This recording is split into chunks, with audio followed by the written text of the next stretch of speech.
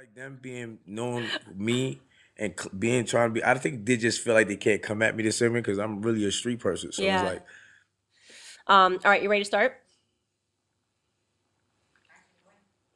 Okay, ladies and gentlemen, we are rolling into another episode of the Candace Owens Show.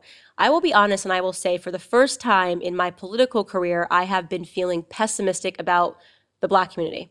I jumped into this space feeling optimistic, feeling like there was change that could be implemented if we were willing to have the tough conversations. When I look up at the world today and I see these protests and I see these riots and I see who and what is at the center of these riots, when I see Black businesses being burned down, when I see Black criminals being martyred, and when I see Black athletes and Black celebrities and Black community leaders sanctioning this violence in our community and remaining mum on the larger instances of violence in our community, I wonder if Black America will ever get ahead. When I sit down and I think by myself about why we ended up in this predicament, I always come up with the answer of culture. What is Black culture? How is it impacting Black America? Is it for the better or is it for the worse? Here to discuss all of those things with me is first and foremost, a personality. If you are not following online, he goes by the moniker KingFace. Welcome to the Candace Owens I'm Show. happy to be here. Thank you for having me. KingFace is also, for those of you that are listening, he is one of my Black City ambassadors. He speaks to the Black community, and by himself, he is the founder of something called the D.A.D Project, which stands for Developing American Dreams. There's so much that we need to get into, and I could go off on a tangent here. Just give us your take on what's happening right now with Black Lives Matter and all of these protests and riots. I mean, I just think it's in a sense a test to see who they can control and who they can't.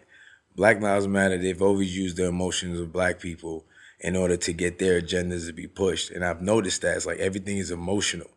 It's like everything. You got cops shooting somebody and they put this certain narrative. And what that does in our community, it builds fear. And once you're afraid of something, especially with officers who you're supposed to feel safe around, and they keep pushing that narrative, people are going to now be put in more positions to have those things happen because that's how they make their money. That's how they get their exposure is through the death of Black men. They don't get it from actually, protecting Black lives at all. Nothing is about Black Lives Matter that has to do with any Black lives. If somebody could show me when they've been around to actually prevent these George Floyd incidents, as you would say, from happening, then I could look at Black lives like it's a positive thing. But they're not doing that. They only come around election time.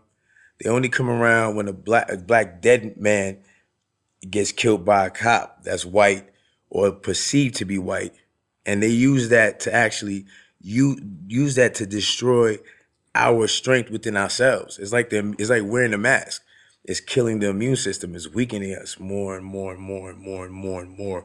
So then you look at it like, now I could get them because they're already broken down. Even with this George Floyd situation, there's people that usually don't care about that stuff that I noticed was like, yo, that's messed up. But to the point where they're praising him. That's why when people say, oh, you agree with Candace? I'm like, yes, we have to stop praising these type of people. And Black Lives Matter, that's all they ever push. I've never seen in my life, if this exists, then I want to see it. A kid going to school, minding his business, getting good grades, no record, getting shot by a cop. Is it a coincidence that everybody that's shot by a cop has a bad record? So even when people like George Floyd, I'm like, and you said it so perfect. I'm like, wow, it makes so much sense. How? What about that woman that he put the gun to her stomach? What do you think she's going through right now? It's like you guys are making him like the greatest guy on earth. He's probably one of the worst. Especially a pregnant woman. Like, come on, you have to have some kind of morals, no matter what crimes you're involved in. Because when I grew up, it was no women and kids. If you're dealing with somebody, it's just men on men. Kids and women, all right, we leave you. We see you walk, even in the street, like, we see you walking with your baby or your wife, all right, you got to pass for right now, bro. I'll catch you on the rebound. Right. There's a level of respect for women and children, and that has been written into the culture of not just America, of all societies for a very long time. Women or children are seen as the most vulnerable. And when you see a pregnant woman, and this is all I could think about, reading that story of she gets a knock at the door and somebody is pretending, just the plotting that went into this, pretending to be a part of the water department. And by the time she opens the door and realizes something is wrong and she tries to force it shut, you have George Floyd, who, by the way, is monstrous in size. I believe he's 6'7", was Yeah, 6'7". he looked huge. I heard. I think the correct is he's 6'7", very very big.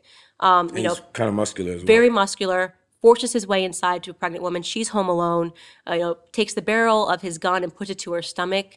His friend pistol whips her, and they robbed her place. They took her wallet, and it's not like this was one incident that happened and it was, that was back when I was on drugs. No, that was the 9th time that he went to prison. It is really hard to go to prison 9 times. And I'm a person that believes in second chances. I know you do too, by the way. I want to get into also your story so that we're not, thinking that this is people that think people can't make a mistake. They can. People can make mistakes. I've made a lot of them. You're right. But not too crazy to go to jail. Right. Have you been to prison 9 times? No. That's a record. That's got to be some sort of a record.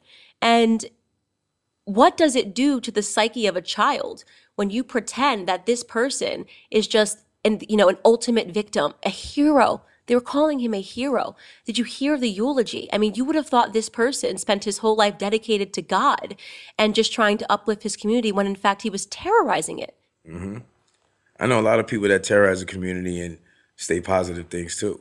My thing is why we didn't give that same energy to Nipsey Hussle. That's exactly right. He was actually doing something for his community. Despite that he was a part of a gang, he still said, I still want to build my community. I want to make what Crip is about really stand for something. Same thing with the blood thing. I'm a former blood member. I'd rather not say a former blood member. I'd rather say I'm a former gangbanger because there's a difference. Because really what blood is about when you look at it is brotherly love, override oppression and destruction. So that's what I believe in. Same thing with Crips, community revolution and process. So when you look at these things, these was always created to benefit and help our community. It wasn't about destruction. It was about protecting our community. It was about making, doing the right things. But then through time, it became something destructive. But at the same time, you got to look at Nipsey Hussle, who comes from that gang culture that said, you know what? I want to help save lives. I want to teach my community how to build. He started building so much in his community. And it's like that man gets his life taken from another person that's involved with the same gang. So when I see this, I'm like, why did y'all didn't act like this when Nipsey died? Y'all should have been tearing up everything because he was actually building the community that you guys live in. Y'all should have, not to bring violence into it, but that dude should have been killed immediately. You know what I'm saying? But nothing happens. But then a George Floyd dies, who's not a great member of society, and he's being praised like some kind of hero. Like, listen, I understand he died in a horrible way. It was messed up. We're not going to deny that. But to praise him as somebody like he was good, no. The thing that we keep ignoring is comply. Like, comply. What is so difficult with that? What's so difficult with respect? What's so difficult about that? When I get pulled over by a cop, I don't automatically get nervous like everybody else because I know I don't have nothing in my car. The most I could do is get a ticket. Now, how could I avoid the ticket just in case? Just be as respectful as possible.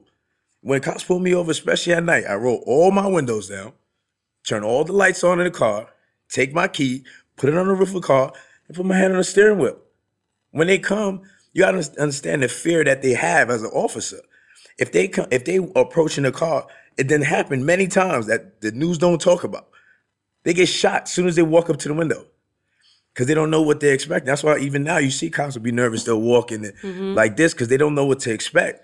But if I turn all the lights on, windows down, my hands on the steering wheel, key on top of the roof, he knows what's going on in my car. He knows there's nobody else in there.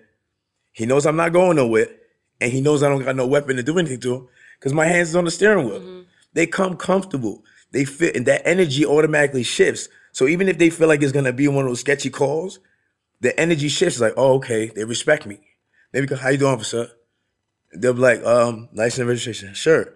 I don't have to go, well, what you pull me over for? What you did that? Because I'm black. Yeah, and that's the automatic first thing that comes to their mind. But this is what they're being programmed to think. And I'm like, that's dangerous. Because when you're nervous, you might make a move that you shouldn't make. And cops are just as scared, if not more than you. They deal with this every day. So they might, especially now in this climate, it's like you can get shot. So it's teaching our kids fear and stuff like that. We have to be more on teaching them how to prevent it from happening. And by having respect for the job that they're doing and respect your life. Comply. The more you comply, you're giving them excuses. And it's going to be justified. So when a lot of these cases, when these cops get off, people don't know the full story. Because then there's footage of he's resisting. Like now, they're coming out with the footage showing that George was resisting. Right. And I kept saying that. I said, we're missing a big part of this footage because you see him get out of the car and then he's apparently against the wall. And then suddenly the next thing that we possibly see is the 9-minute video. Something obviously happened. And when these toxicology reports came back, and it showed that he was on fentanyl. I'm like, do people understand what fentanyl is? Fentanyl will literally make you stop breathing. I mean, fentanyl is the most deadly drug that you could possibly put into your system. There are constant overdoses. My friend who's a surgeon was saying, he said to me that I give this to my patients. They're barely breathing when you give them. So when he said he can't breathe, he's not lying if he's on fentanyl, and he could have not been issues breathing before the cops even arrested him. And I'm not saying that this cop was any way justified. He's not. But this is a discussion to have. Fentanyl, right? 100 times stronger, more potent than morphine. I mean, I had to get morphine in the hospital. You don't feel anything, right? This guy is taking this casually as he's going into a store with a counterfeit bill. You hear the 911 call and the woman is saying, this guy, something's wrong with him. He's on something. And we're pretending this was a person, as you said, that was just walking down the street, trying to get to school, trying to get to his class. And here we are being hunted by cops. How difficult is it to comply? How difficult is it to not go to prison 9 times? How difficult is it to not be high, holding a counterfeit bill? Don't have the cops called on you. Don't put yourself in any circumstance close to that. And people have a hard time having that conversation because it centers around respect. And I think the Black community has a very hard time with respect. In fact, we're a very disrespectful community. We celebrate being disrespectful. We're anti-establishment. F the police, right? Call the females bitches, right? How can our youth flourish when we're teaching and promoting and celebrating and applauding disrespect? Disrespect is rioting. Disrespect is burning down a neighborhood that had nothing to do with George Floyd. Disrespect is killing a police officer that has nothing to do with George Floyd. And we don't have celebrities standing up and saying it's wrong in our community. I mean, of course they wouldn't, because certain people that they're dealing with, and they want to look cool in front of the market. Especially in community, everything's about being cool. That's why I tell people I don't want to be cool, because this era of what considers cool is too destructive. I don't want to be cool. If that's the case, let me be the most uncool person possible. And I've become that because I'm vocal and open about how I feel about certain things. Like I said, even with hip hop, I'm very vocal about it because I know that it's a part of the problem. Jay-Z could tell people not to wear a jersey anymore and put on a button up, and people do it. That's the same way now. When you look at it, we don't have, like you mentioned him earlier, at least he was, even through the music, even though he talked about his past and his life, at least he still kind of gave some positive things into the music. Now it's just do drugs, get high, shoot people, and I'm like, because even in Brooklyn right now, when you look, the crime rate is going up in Brooklyn. We've had, the other day, there was literally 7 shootings in 10 minutes. Like, I'm talking about different areas in Brooklyn. So it's like, what influenced that? When you look at the lifestyle of Chicago, we done took in the whole drill music, and as soon as that we got that into our community, the gang violence shot up extremely. But it's all about being cool. And it's like, you willing to die to be cool? It's so funny you say that because so I was just telling you offline that I added an addendum to my book on culture. And I literally said, Black America has a problem with wanting to be cool. I used the exact word. And there's a quote in that chapter that I want to bring up, which was a quote that was written by Confucius, who was a Chinese philosopher. I think it was like he was a Chinese philosopher from 440 BC. I mean, long time ago. And he said, if one should desire to know whether a kingdom is well governed, if its morals are good or bad, the quality of the music will furnish the answer. And when I read that quote, I instantly thought about Black America and the quality of the music, right? What you're putting in your ear is going to tell you whether or not the morals in this community are good and bad. And I talked about the irony that, today people will say, they have this concept of what acting Black is, right? And that this is what it means to be Black. And you, therefore, Candace, are not Black because you're speaking proper English, right? Because you're not interested in having fights, because you don't have baby daddies and all this stuff going on.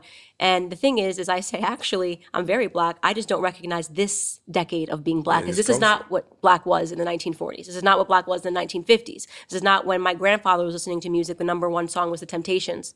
My Girl, right? I write about this in the chapter. The first words of My Girl, I got sunshine on a cloudy day, and when it's cold outside, I've got the month of May. And then I looked at the top song right now in Black America, and it's Megan Thee Stallion and Beyonce. And the first lyrics are like, I'm that bitch, I'm this bitch. Wait. And I'm thinking this happened in the span of 40 years, right? 40 years. So what happened to Black culture? And I mean, that is what happened to Black culture. Because once it became like you have to live a certain type of way, now it's like there's no other way to live. It's like, and we congratulate stupidity in the Black community. Like, the more stupid you are, it's like, yeah. And I tell people, I was like, why you think kids didn't want to grow up going to school?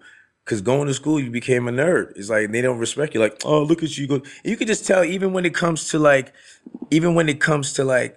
people coming home from jail compared to somebody that's coming home from college. You see the difference in love and respect. And you know who gets it? The guy that comes home from jail. But the guy that just came busting his ass at college, 4 years, not getting no sleep, having to pop pills, not drugs that keep them up for them to keep, going to school, going through working, all these things, they make it happen. And the next thing you know, they come to the hood like, yo, I just got my degree. Oh, that's what's up, man. Proud of you. That's it. The guy that gets locked up comes home from jail. Yo, here's 10 stacks, bro. You know what I mean? Get yourself together, man. Da-da-da-da-da-da. Get back on the block. Da-da-da. And I'm like, why wouldn't y'all give that $10,000 to the guy that just finished college? He might have some student loans. He might need that help. And because if you put him in a position of power, making sure he good, he'll have more incentive to come back to the hood and say, yo, I want to help build something because of my success from you guys supporting me from when I was going to school. But it doesn't happen like that. They push those people away from the community. It's like, hey, every time I try to help these fools, they keep attacking me. You know what? F them. They can stay where they're at. And then they'll be like, oh, he's acting different. Like, no, you people are not realizing what y'all doing to people mentally, especially with these young kids. If you're telling them that, oh, you have to have a certain sneaker on, or you have to have certain this on, or you're not going to be accepted. Like you said, you got to talk in a certain type of vernacular. Is that the word? Because, I'm not really big on words. Ebonics, Ebonics or whatever, in order for you to seem like you're cool. But at the same time, even for me, like, that's why I connect with a lot of them, because I speak like them. Mm-hmm. I'm not great with grammar and all that extra stuff. Sometimes people tell me words, I'm like, what does that mean? what does that mean? But at the same time, I grew up in that, so I understand why they react like that. And that's dangerous for our community. It's not good. If you could see the education of us going down, and we're in a time where, what is it that you can't do? You have access to everything. You have literally everything in your hand y'all carry all day, but you prefer to be on Instagram. Right. It's so true. And I want to go back to what you just said about, that moment where you're a person who could be from the hood and you're becoming more and more successful. And the more successful you become, the less the hood wants anything to do with you. And this is so tragic. And it reminds me of when I was starting early on. I was able to have a conversation with a very well-known and respected Black conservative, and he warned me. He said, "You're going to get to a point where you're just going to be done with the community, right? Because you're going to realize, okay, fine, keep it the way you want, and you're going to just say, I'm just going to go be successful by yourself, right?" And I can imagine that has happened to so many. I mean, think about people that like Condoleezza Rice, right? Mm-hmm. This woman started her life living in a real racist America, right? And she talks about that. I mean, you can't say this woman is not Black, but you do, right? You sit here, you say Clarence Thomas is not black. They grew up in segregated America. You say they're not black because they became successful. You know, he's the second, I think, black Supreme Court justice ever. You know, you don't celebrate him. You decided he's not black. And there are so many examples. Dr. Ben Carson. I mean, he survives almost every purity test. You talk about him. He grew up in a single parent home in a poor neighborhood in Detroit. His mother wasn't literate. He went to a school and was bullied for being black, you know, because he somehow ended up being able to go to a white school. His whole story is black. Fell in love with a black woman at Yale, married her. He still married to her. And you have stripped him away of his blackness. Why? Right? And so if that's what it means to be black, right? What it means to be black is you have to pretend to be uneducated. You have to speak broken English. Who wants to play that? Eventually you say, okay, you know what? I'm done with this. I've tried my whole life. And they have. I mean, they tried their whole lives to help the black community, and we just rejected them. We said they're Uncle Toms and they're coons and they're race traders. What are they betraying? A broken culture? They're showing the positive sides of our culture. They're showing, and to me, that's an insult. Like, what makes you think we can't talk proper? Right. What makes you think that just because we come from somewhere, we can't make it happen? It's the same thing when I wore my MAGA hat and people made me famous for it. I'm like, I shouldn't be famous for wearing a MAGA hat. That's insulting to assume that a black person doesn't think for themselves, because that's really what it came to. Like when people go, well, why you got the hat on? Why are you so with that? Why? And I'm like, because I have my own mind and I want the best. I don't care who gives us the best. As long as we're able to create solutions, what else matters? You think I can't think for myself? You think I have to be like you because everybody else says follow this, I'm supposed to follow that? Well, I've been watching you people follow the same thing forever and it's never worked. So you want me to continue the process. So you think I'm going to be an idiot? Like that famous thing that people like to say, you know, with insanity is like if you keep doing the same thing over expecting different results, it's insanity. So you want me to be insane with the rest of you and look stupid like the rest of you. I would not, and plus I'm not fake. I'm always going to stick to the truth, regardless of what I'm going to get attacked for. I don't care. It's the truth. So I'm going to be vindicated anyway. Maybe not at that moment. We're going to deal with the pressure. But overall in time, people like us are going to be considered real heroes. But we keep pushing our heroes away from us. That's it. And then talking about, oh, we don't got nobody representing us. We got nobody doing this. I'm like, even when I'm in the hood and people talking junk, I'm like, bro, you got somebody that is respected by the White House, bro. Like, we never had nobody that looked like me in the White House representing. I got tattoos all over my face, my hands. I'm in the White House, and you would think people would judge me. And it's like, they didn't. They loved me and respect me for my mind and what I'm able to do. But if you have somebody in that position that could actually make a phone call to somebody that's in a position to help our community, why are you attacking me? Because all the people that you guys are supporting, they have no connection to anything. They may be famous, they may this, but when it comes to actual power, they don't have any. Like, I'm the conduit for you guys. I'm the ear that for them to be like, yo, look, this is what's going on in the neighborhood. This is what we need. But they'll attack me for it, thinking that I'm not helping my people. They're like, oh, you got a whole bunch of white fans. I'm like, well, my white fans, you know what they tell me in my DM? They don't go, thank you for what you're doing for us and stuff. They go, I love what you're doing for your community. They're not saying I love what you do for us as Americans. I mean, a lot of them do, but they always add, I love what you're doing for your community. But they look at it as, oh, you're just doing what they want you to do. You want to be white. I'm like, isn't that crazy though? I mean, because some of the stuff that people say in our community, and I am convinced that we are the most racist, but somehow we've sanctioned being racist towards white people, so nobody recognizes as racism, right? So, case in point, when I posted a photo, of my husband, and someone wrote, I mean, the racist comments are there for black people. This must be why she's conservative. Oh, the white man this. I said, just imagine that reversed. Imagine a white guy is married to a black woman and he posts a photo of his black wife and a bunch of white people comment under there. Oh, look, that's why you're betraying our race. It's unfathomable. Could you imagine if a bunch of white people commented under that after seeing a black woman marrying a white man? People would go crazy. They would say this is an example of racism, but black people do it comfortably, talking about, and I'm sitting here when you even say that, you should be ashamed of yourself for not knowing your history. Your ancestors died for that right, okay? Like what love versus Virginia, the Supreme Court case, when they literally got imprisoned, a black and a white person for falling in love. You know what I mean? These people fought to end that sort of discrimination so that you could marry who you love, right? True equality, being able to marry who you love, where their background doesn't matter. And you're ashamed of that. You say you want integration, but you're fighting for more segregation. You want people to hate white. I don't hate white people. I don't feel that way. And I don't feel like I have to hate white people to love my people. That's it. It's not an either or.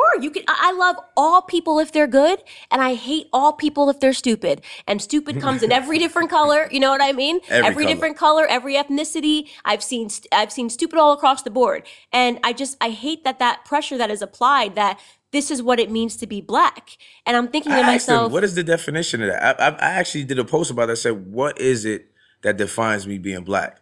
Is it because I'm doing something positive?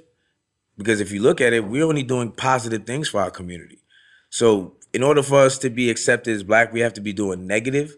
You have to be killing people. You have to be popping drugs. You have to be on some dumb stuff. Like, that's not what we represent. We don't come from that. Talk to me about the ones that didn't care about none of that. Like Jack Johnson, who was the first black celebrity boxer. At that time, like you said, they would go to jail. He married a white woman. He did, and he went to prison for it. And actually, it's funny because the president is the one that really told me that story and why he wanted to pardon him. And to me, I think it's that part of the gap that we're facing is that there's this educational gap where you have a bunch of black people who know nothing about black history. They only know black present. They only know black media and what people are telling them and what it means to be black. And then you have that culture being acquiesced by celebrities who are largely ignorant.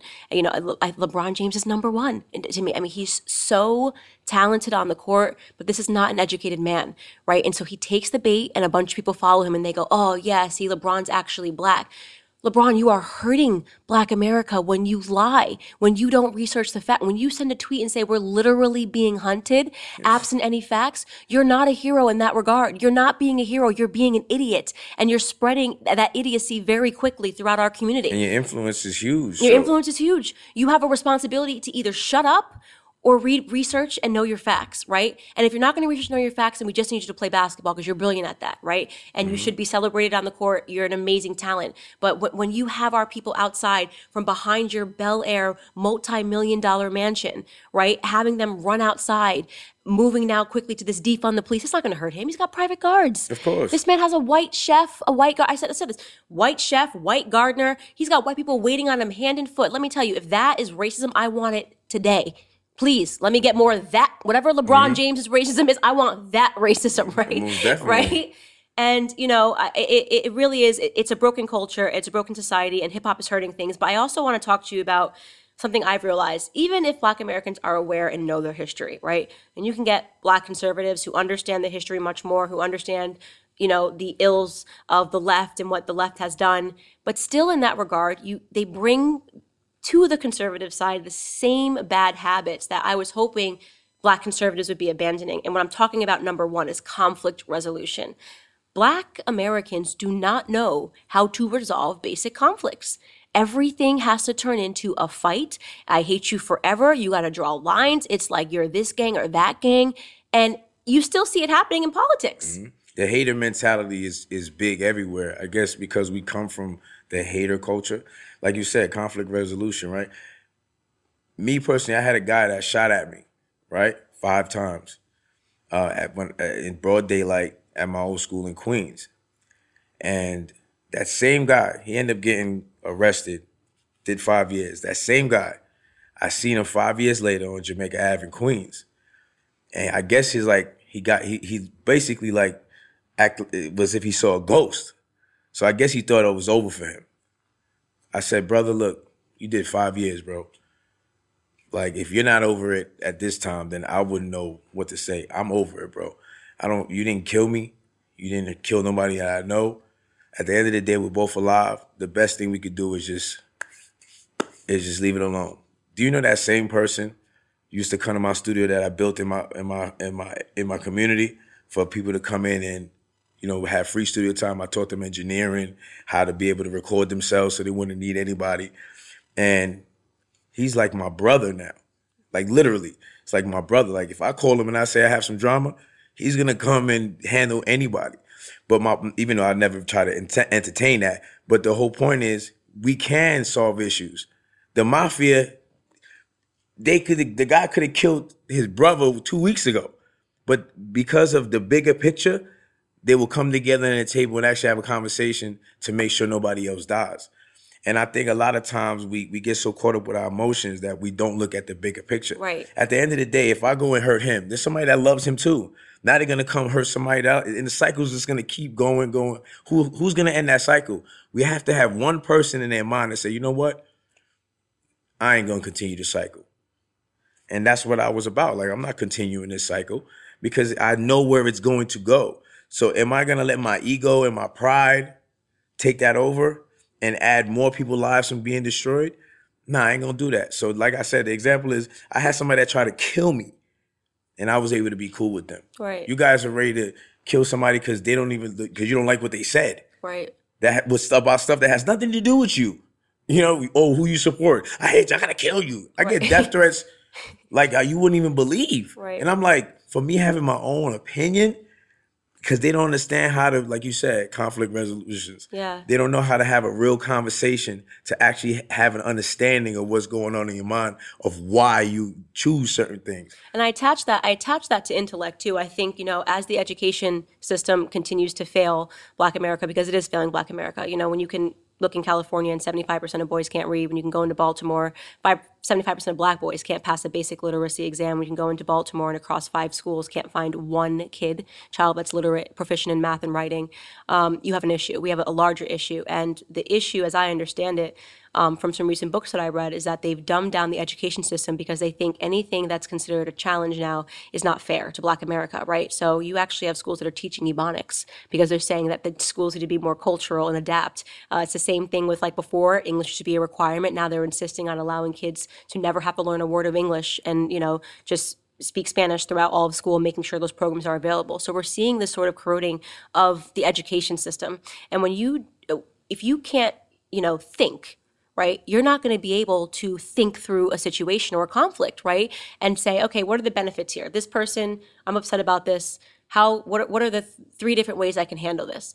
My thing is always pick up the phone and call someone. Don't let it get to step B. Pick up the phone, call somebody, say what you think, and let that be it, and let it be the end of it. But you see today, and I see this, and I've been shocked to see it, even amongst Black conservatives, public videos about each other. I mean, there's so few of us, that have a platform that can speak out and can be an example, right, to Black children that don't know what to make of this world, that we're hoping that will understand that conservatism is a better brand. You're calling yourself a conservative, but it is how you're acting conservatively. Is that really the example you want to be? This call out culture, and you likened it off camera to the rap game, like rap battle culture. What are we doing? What are we teaching people?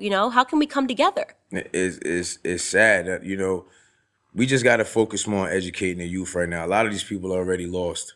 So there's really nothing you could do for somebody like that has a certain mentality because they already feel how they feel. We have to educate them from young. Even with my program, it's more about deprogramming certain things that they've been taught. And the only way you could do that is by getting them from young. We got to get them from young. We don't teach them that, you can't do something because of your skin color. And we push that shit in our community. It's like we affirm it. So it's like, well, I've heard this from women. Now look, my own people are telling me this every day. We're pushing that narrative, weakening our own community. And I don't think they understand when you say these things, you're hurting us. You're not helping, thinking you're putting us on. Like, you ain't putting me on the shit, bro. Like, you only telling me how weak I am, how I can't do this, how I can't do that. Like you said, with the school system, all that proves how racist they are to believe that we're not even able to read or we're not English. able to speak English properly. Like, I think probably I was saved because I wasn't big on school because the certain lifestyle I was living, school was not a priority. And I think maybe that kind of saved me from being indoctrinated in many ways because I'm just looking at how, the way that our kids is now is like, it's like, how could we be dumber in a time when we're supposed to be smarter? I know. But they just keep insulting us, saying, they need help. Poor Black people. I'm like, no, poor nothing.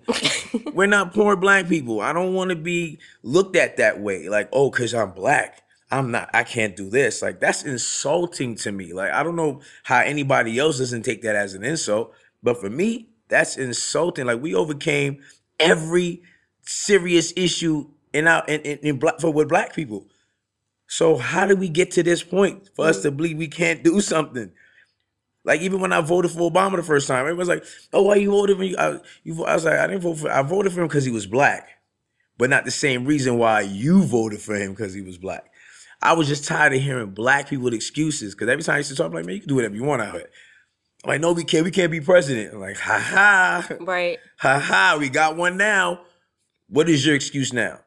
Because there's nothing we cannot do. They say, "Oh, we don't have our own airport business." I said, wrong again. And these are the things. "Oh, we don't have our own banks." Wrong again. Stop thinking that we can't do things, but we don't show that. So the more you don't see that, why you think these kids want to be drug dealers? Because that's the only people in their hood that they see as successful. You know, because when people become doctors, these are all the people that was being called names, like we were saying earlier. Yep, acting white. So you don't see Acting white. So you don't see them people in the community. So they don't know that there's other options to be successful and drive nice cars and have a nice house. They don't see these options. The only options they get is the pimp, the drug dealer, and the scammers, and the jack boys. So it's like, these are the only options, and they're all negative options. Even though I fell into that trap myself, but at the same time, these are negative options. There's other ways. But if you keep pushing the people that are able to let them see that away from the community, you're only leaving them with them 4 options. So what do you think is going to happen? Because people only go by, because in our community, where I tell a lot of times we have to give tangible things, they've been told lies their whole life that they actually have to see something now in order for them to fully believe it. Like, all right, let me see what you put in here. Well, you said you was going to do this. Well, let me see it. That's when they'll start kind of like waking up, because they'll be like, oh, it could really happen. That's why with me, I use myself as an example, because I come from that. And I'm like, look, bro, look at me. Like, look at me, bro. How can you not do it? And I come from the same effed up circumstances as you. How did I do it? Oh, he got paid. Oh, he did. I'm like, no, bro. I changed my mindset. I focused on what I wanted to do, and I did it. Right. Right. And until we develop that, and I think it's self-confidence, right? And that a lot of this really stems from insecurity. And talking about when this happened, you know, Shelby Steele does a pretty good job of talking about really in the mid 60s. The problem, the thing that happened in Black America that changed everything, and this is such an interesting thesis, is freedom.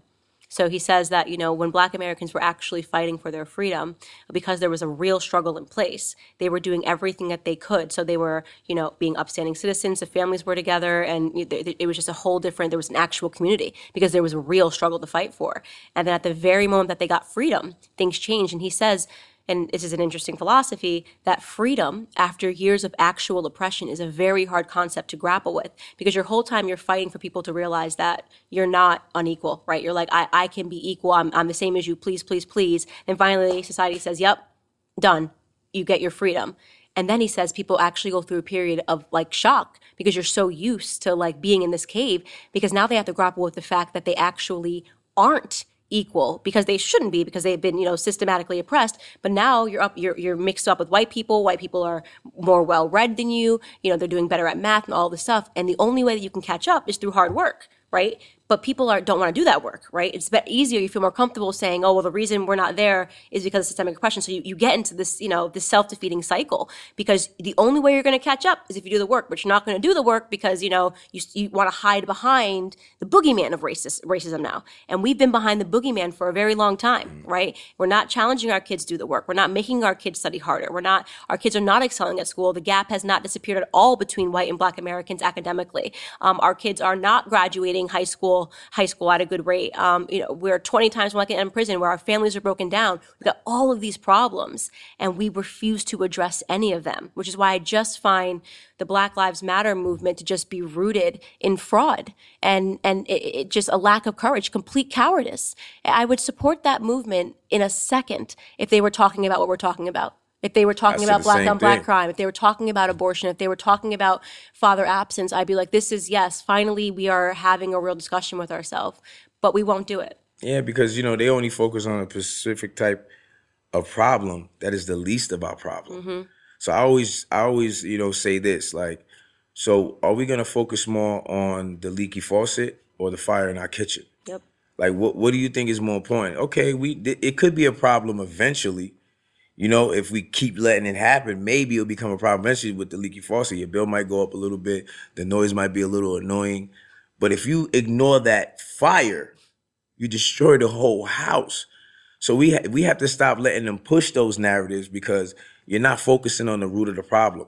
And to me, it's like a weed, right? Even if you cut the top, the weed will grow right back. You would have to uproot it from the root in order to stop it from growing. And this is why I tell people, like, look, at the end of the day, we have to focus on the real situations, because if we take care of the real situation, the police brutality situation would disappear. Right. Because you'll have upstanding citizens. Exactly. Police don't want to get into these confrontations with black people. You know what I mean? Yeah. So it's like, what is our problems? Fatherhoods, lack of education, Lack culture, of respect. lack of respect. Like, so why don't we focus on those things that's really destroying our community? I heard that T.I. goes, there's no black on black crime.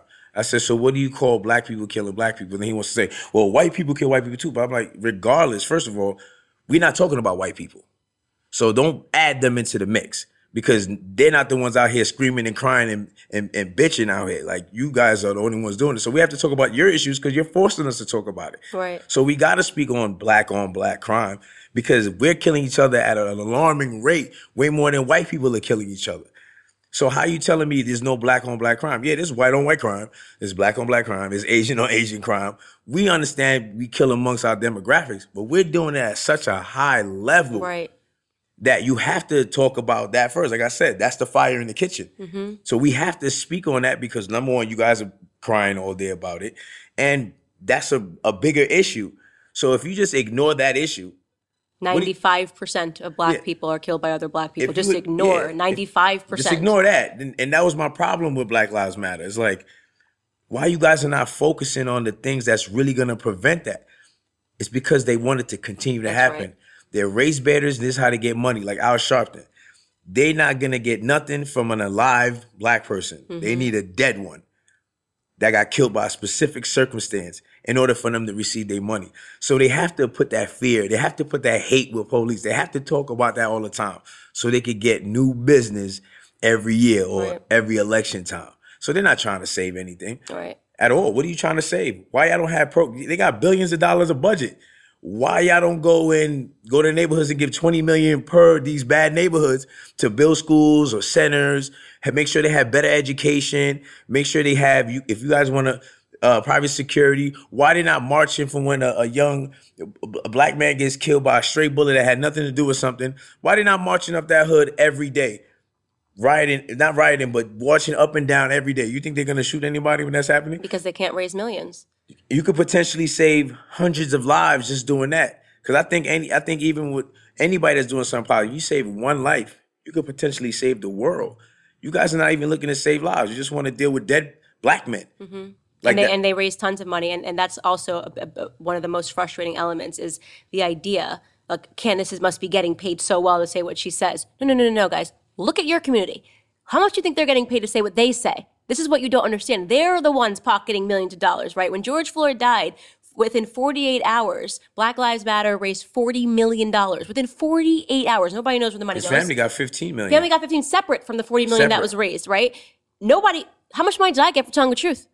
$0. $0. I got haters, death threats. This is how I'm making money. Who do you think is cutting me a check? You think what weird? I always get that. Right? Who do you think is cutting me a check to tell you the truth about who George Floyd was? Who do you think is? Thank you, Candace. Let me write you. Mm-hmm. If I wanted to make money, I jump on the Black Lives Matter side. Facts. That is where they're making. Those are the highest profit margins you can have. Find a dead black person, a white person that's responsible, and make millions, and never get questioned on where the money goes. Just disappear. Right? Spend your millions, wait 4 years, and earn the exact same millions again for the exact same scenario. And they don't get that. You're accusing the people that are telling you the truth of earning money for telling you the truth, and celebrating people that are telling you lies, that are pocketing millions and stealing it from you. That is my problem with Black Lives Matter and the perception in the media. Mm-hmm. And the reality is, we should be getting paid millions of dollars. Right? For telling the truth, right? I wish I could get millions of dollars. Why not? Right? Because we're the real Black Lives Matter movement.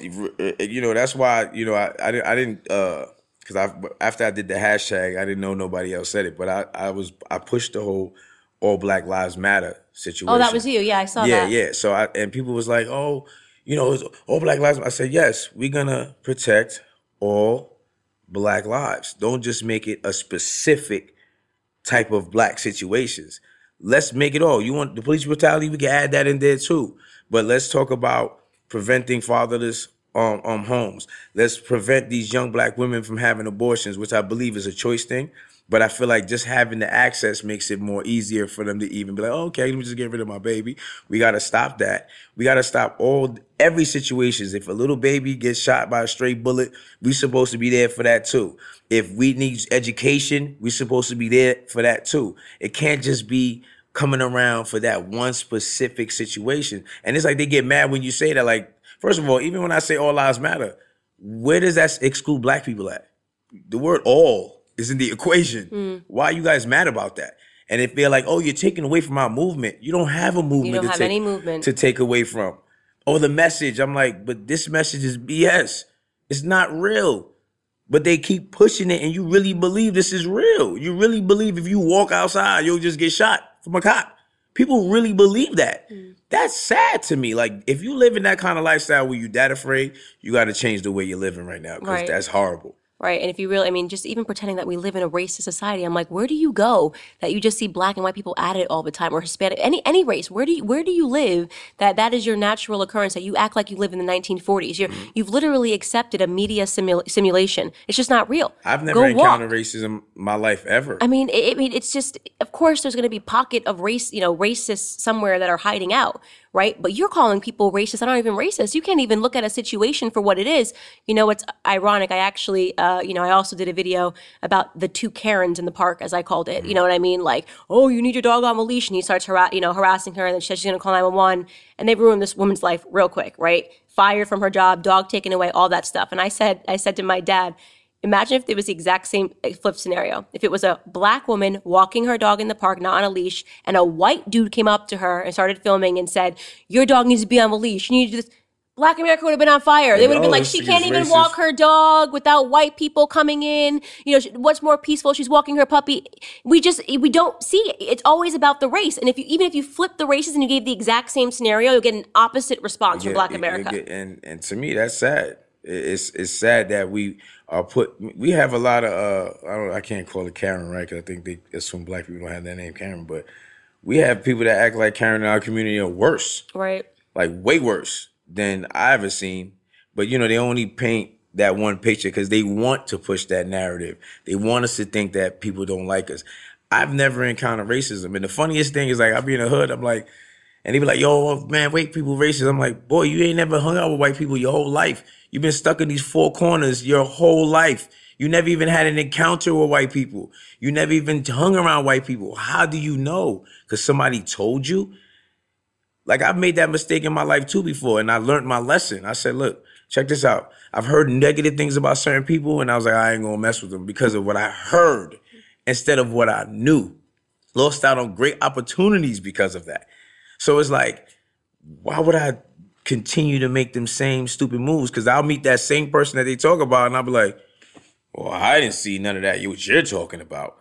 Like, this is not true. And to me, like, this is something that we have to change. If we don't change it, instead of just believing what people hear, we at that point now where it's just, we hear something, we just believe that's what it is about whatever situation or about whatever person. And I'm like, you're going to ruin so many opportunities in your life with that mentality. You guys never been around no white people. Go hang with some white people, see if you feel the same way. Right. We have to start combating the media perception with actual experiences. And I want to ask you this as a last question. Are you optimistic or pessimistic about the direction that Black America is trending toward? I'm kind of in between in many ways, because I think, especially from this conservative movement, I'm seeing a lot of young Black people that are like giving us hope, like, oh man, we can make it happen. But then again, you have the overpowering of the negative. So it seems like that's all they want to push and show. So we got to combat that. So when we get to where we start lessening the negatives and start showing more of the positives, then I'll probably be more on some optimistic type of mood. But right now I'm kind of stuck in between, because it's like it's at a point where you don't know where it's going to go. So like for me, I'm always an optimistic person. So I'm always gonna go with I'm optimistic with change because we've been through the worst and we always overcame. But it's like you said before, it's like, yo, you're doing something positive and they push you. It's like to like not even mess with them anymore because they're attacking you for it. But like I said, man, I'm optimistic, so I'm gonna go. I'm gonna go towards the optimistic side and say, listen, I think we're gonna have a major change soon, especially if people like us continue to do what we're doing. Eventually, people are gonna wake up because I seen it. I got hundreds of thousands of people that hit me up like, yo, you changed my life, bro. Like I used to think this type of way, and now listening to you. So I know people want to listen because at the end of the day, as we continue to tell the truth, whether we get backlash for it or not, eventually the truth is going to prevail. You cannot beat the truth. It doesn't matter how long the battle is with the lie. The truth is always going to win. Oof, I love that. That's so powerful. I love that. All right. Well, we wrap every episode with allowing you to leave a face message for the world. So if you could, in 2 minutes, say something that you hope would fall on the ears of every single person, not just in our community, in the larger American community and throughout the world, and you think that it could impact change, what would it be?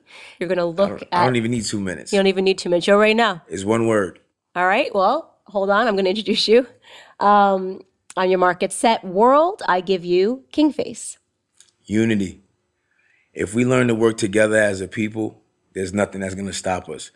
At the end of the day, even when you want to talk about white people, in our past, if it wasn't for white people, we would not be free because we had to have a large amount of white people saying, I don't want to see black people being treated like animals in order for us to be, because if we live in the world, when we go by the percentage, we got 70% white people and you got 14% black people. If they did a vote and 70% was all white, we're done. We will still be in slavery. Us working together is what the threat is. And that's why they try to separate us with this whole race thing. We have to be united. This is the United States of America. We have to be united as a people because we're not just white, black, any other culture. We're human beings. And the only way we could change things is being united. It's unity, and unity is the key. Without unity, nothing can happen because if we keep bridging and adding more gaps into our lives, it's going to cause more conflict, and it's actually going to create more racism. So let's just continue being unity. Stop worrying about who people are married to. It's irrelevant. Stop worrying about the stuff that don't matter. We always focus on the things that don't matter instead of focusing on what does matter. And that's unity and working together. It's the only way we're going to have change. Amen. That's a wrap. Thanks so much for coming in. No, thank you for having me. Thank you guys for watching the latest episode of the Candace Owens Show. I hope you guys enjoyed the conversation as much as I did. As many of you guys already know, PragerU is a 501c3 nonprofit organization, which means we need your help to keep all of our content free to the public. Please consider making a tax-deductible donation today. I would really appreciate your support.